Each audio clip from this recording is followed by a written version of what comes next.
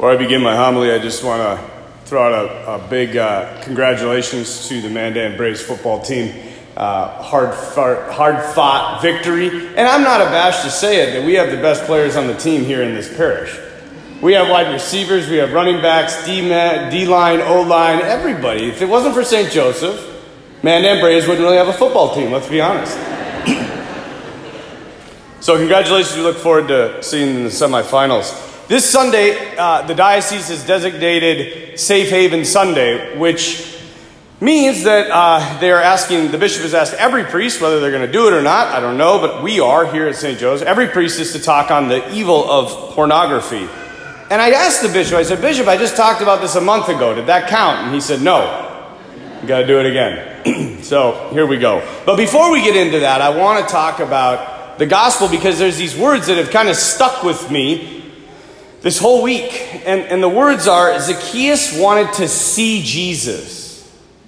He wanted to see Jesus. Why? We don't know. We can guess. Maybe he's sick of the life of a tax collector. Not only is he a tax collector and hated, I don't know if you know this, but they worked for the Romans, which the Jews hated. And then they also extorted their Jewish brothers and sisters, cheating them out of their own money, which they hated them even more. On top of that, Zacchaeus, it says, is the chief tax collector. So he is like the hated man par excellence. And maybe he was just sick of it. Maybe his conscience finally got to him. Maybe he was sick of cheating people. Maybe he was just unhappy, right? Like I preached on last week, more money, more problems. I don't know. But whatever it was, there was this desire inside of Zacchaeus that he wanted to see Jesus. He didn't want to just look at him, gawk at him like the rest of Palestine. He wanted to see him. And this sight, right, drives him to climb a tree. Now, I want you to just get this in your head, how stupid this would have looked. This man is about this big, okay? It says he's short in stature. He's modernized it. He's wearing a Versace suit. He's got a Rolex on, fine Italian leather shoes. And this guy is up in a tree trying to see this man as he comes into Jericho. It would have been absolutely and utterly humiliating. And as we hear it, it says that Zacchaeus was trying to see Jesus. It was actually Jesus that saw him. Now there's a difference, right, between seeing and looking at. And the example I used to give my college students or my high school students, I'd say, especially to the women, I'd say, ladies, which would you rather have? Would you rather be looked at or seen? And every woman in the class said, I want to be seen. Because they know that looked at is objectifying. You're just seeing something. You're not seeing someone. And I would posit to you that we are a culture that looks at. We look at things. We do not behold the mystery. We don't see. And why? I think it's because, as the Russian author Dostoevsky once said, there are two ages of mankind, from the rise of man to the death of God, and from the death of God to the annihilation of man. Because when God is dead, all things are permissible. When there is no God, you can do whatever you want, and human dignity is gone. It's just lost. Where do you get your dignity from? I asked my confirmation kids that, and they couldn't answer. Let's see if you can. What makes you so special? What makes you just like, I just can't dispense of you. I can't just, get rid of you. What makes you so special? Your turn. I don't know how many times we're going to go over this in my time at St. Joe's. You're eventually going to figure out when I ask you a question that you have to answer. I'm not going to just give you the answer. What gives you dignity?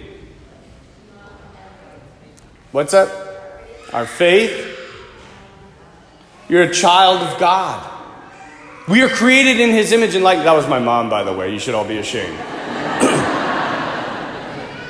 We are created in the image and likeness of God. That's what gives us dignity. Without God, what is the point? You're just another animal. Deer hunting's right around the corner. Animals aren't created in the image and likeness of God. And that's why it's a national holiday in North Dakota. But we are. John Paul II said there are three qualities of the human person. We are indispensable, unrepeatable, and irreplaceable. You are created by a loving God who cares about you. So you are indispensable.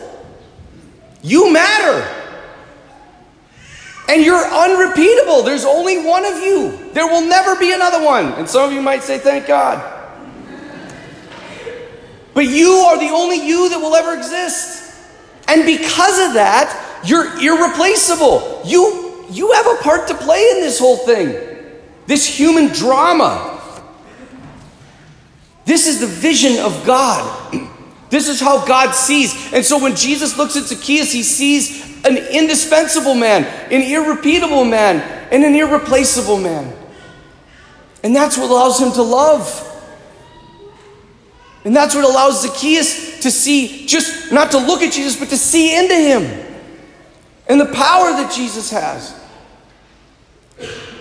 But we as a society, we gawk at things. And I want to posit that I think one of the main things that is causing this in our society is pornography.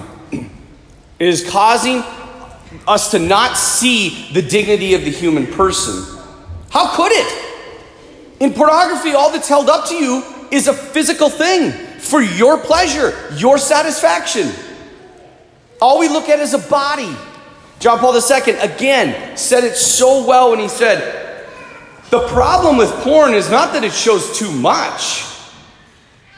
It shows too little. It shows nothing of the dignity of man or the dignity of woman. And when this happens, you will see the degradation of humanity. When you lose the dignity of the human person, you lose everything. And most specifically, you will see the degradation of the woman, which we are seeing. It's out of control. It's out of control. I just recently read an article that said this line: behind the eyes of every person on the pornographic screen is a story that if you knew, you would weep. The overwhelming number of women in the porn industry have been sexually abused as children. They have no fathers. Statistically, it says to perform before the camera, both actors and actresses have to be drunk or high to do it. This is why I get so angry when people make the argument, well, nobody's getting hurt. In real sexual intimacy, people can get hurt. Families can be broken up. Really? Nobody's getting hurt? Listen to this. A former actress from Playboy said, it took me 20 years to undo the harm that was caused to me in the industry. And a friend of mine in the industry had to have all of her reproductive organs removed because of the diseases she got from the industry. Another porn star said, I had to quit porn after my 6th abortion. I couldn't take it anymore. No one's getting hurt.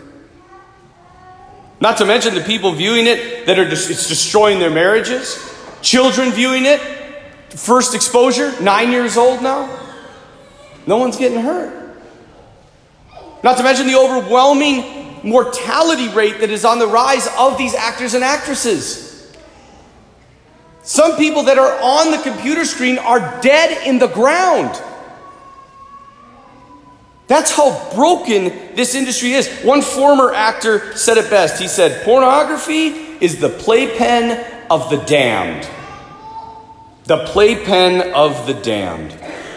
And so our movement in our hearts shouldn't be one of lust when we see these people. It should be one of pity. We should pity these people because they're so broken. It's all about the heart. Everything is in the heart. Pornography is just a branch of the plant of lust that has deep roots. And that's why Jesus knew it. Remember, he said, you have heard it said that if you commit adultery, you shall not commit adultery. But I say to you, if you even look at a man or a woman with lust in your heart, you've already committed adultery. He knew it was a battle of the heart because whoever wins the heart wins the body, the imagination, the mind, the soul for eternity. It's here where the healing needs to begin. And in every battle, there is a decisive moment In military history, we see this all the time. If you look at, they're decisive, but they're bloody. Look at D-Day. D-Day was a bloody battle, but it was decisive. After that battle, things began to really massively change. There was a line in Braveheart, if you've ever seen it, when one of the English military leaders says, if William Wallace can sack York, he can invade all of Lower England. Or my favorite in Gladiator, when the leader of the gladiator slaves, he says to Maximus, he says, win the crowd, win your freedom. There is always a decisive battle. And it goes on in every heart of every person in here. Because whether you struggle with porn or not, I guarantee you struggle with lust. That is always there. And that is the heart of the problem. The battle to overcome the pornography machine is in the heart. It's learning how to see, to stop looking at, but to see and behold the mystery of the human. C.S. Lewis, one of my favorite authors, he once said, for me, the real evil of the porn industry and masturbation is that it allows a man or a woman to have a harem of imaginary spouses. And this harem, once admitted, works against his or her ever really uniting with another person. For the harem is always accessible, always subservient, never says no, calls for no sacrifice, no adjustment, no mortification. In the end, this harem of imaginary spouses becomes merely the medium through which the person increasingly adores themselves. It's a cage. It's a slavery. I don't know if you know anybody that struggles with this. I know a ton.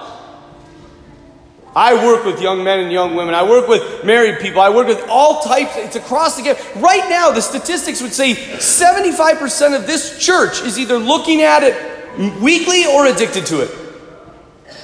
That is staggering. And if you have that in your life, you can't love. How can you?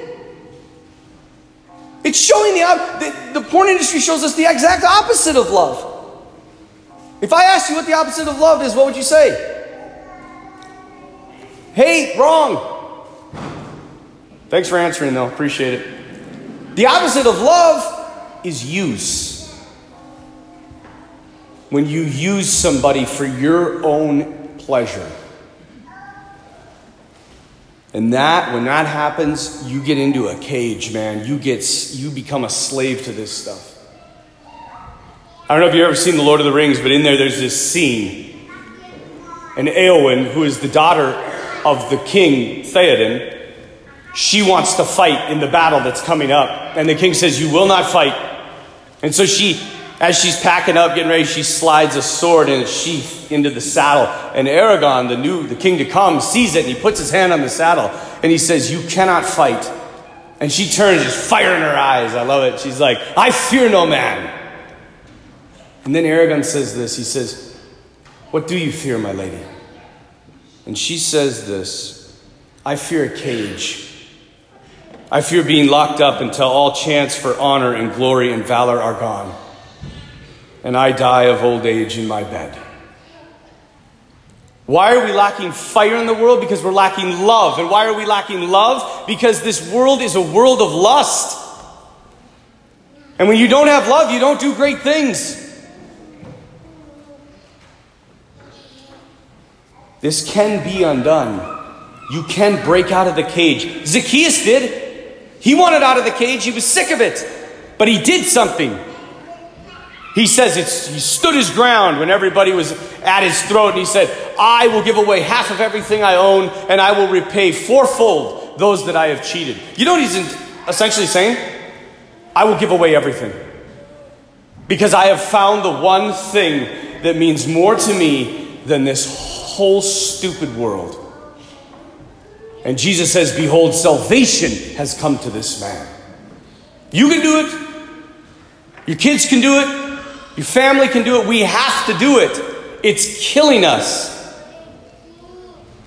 You need to do whatever is necessary to get out of the cage, or you will live there forever. Because until we change, we won't see right.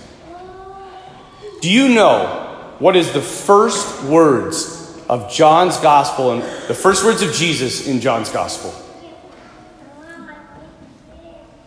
Anybody, just raise your hand. What are the first words that Jesus speaks in John's gospel? Anybody? No. There you go.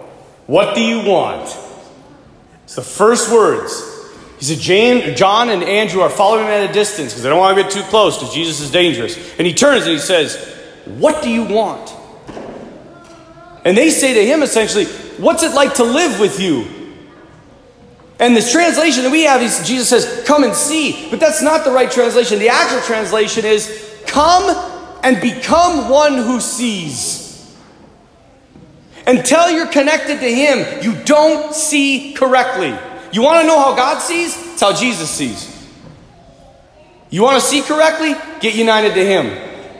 And you will see that that is the key. The cross is the key that unlocks the cage. And you can and will be free. My challenge to you, you guys, this week, wherever you're at in this struggle, and we have books at the exits of all the exits that have resources that you can help maybe yourself, your kids, your family, a friend, I don't know. Take one. But my challenge is, wherever you're at in this struggle, don't you ever give up. Don't you ever settle for the cage. Because freedom is real. And it's a struggle, and it's bloody. But the decisive battle in your heart is, will you give up? Because the minute you give up, the war is over. Do what needs to be done, so you will become one who truly sees.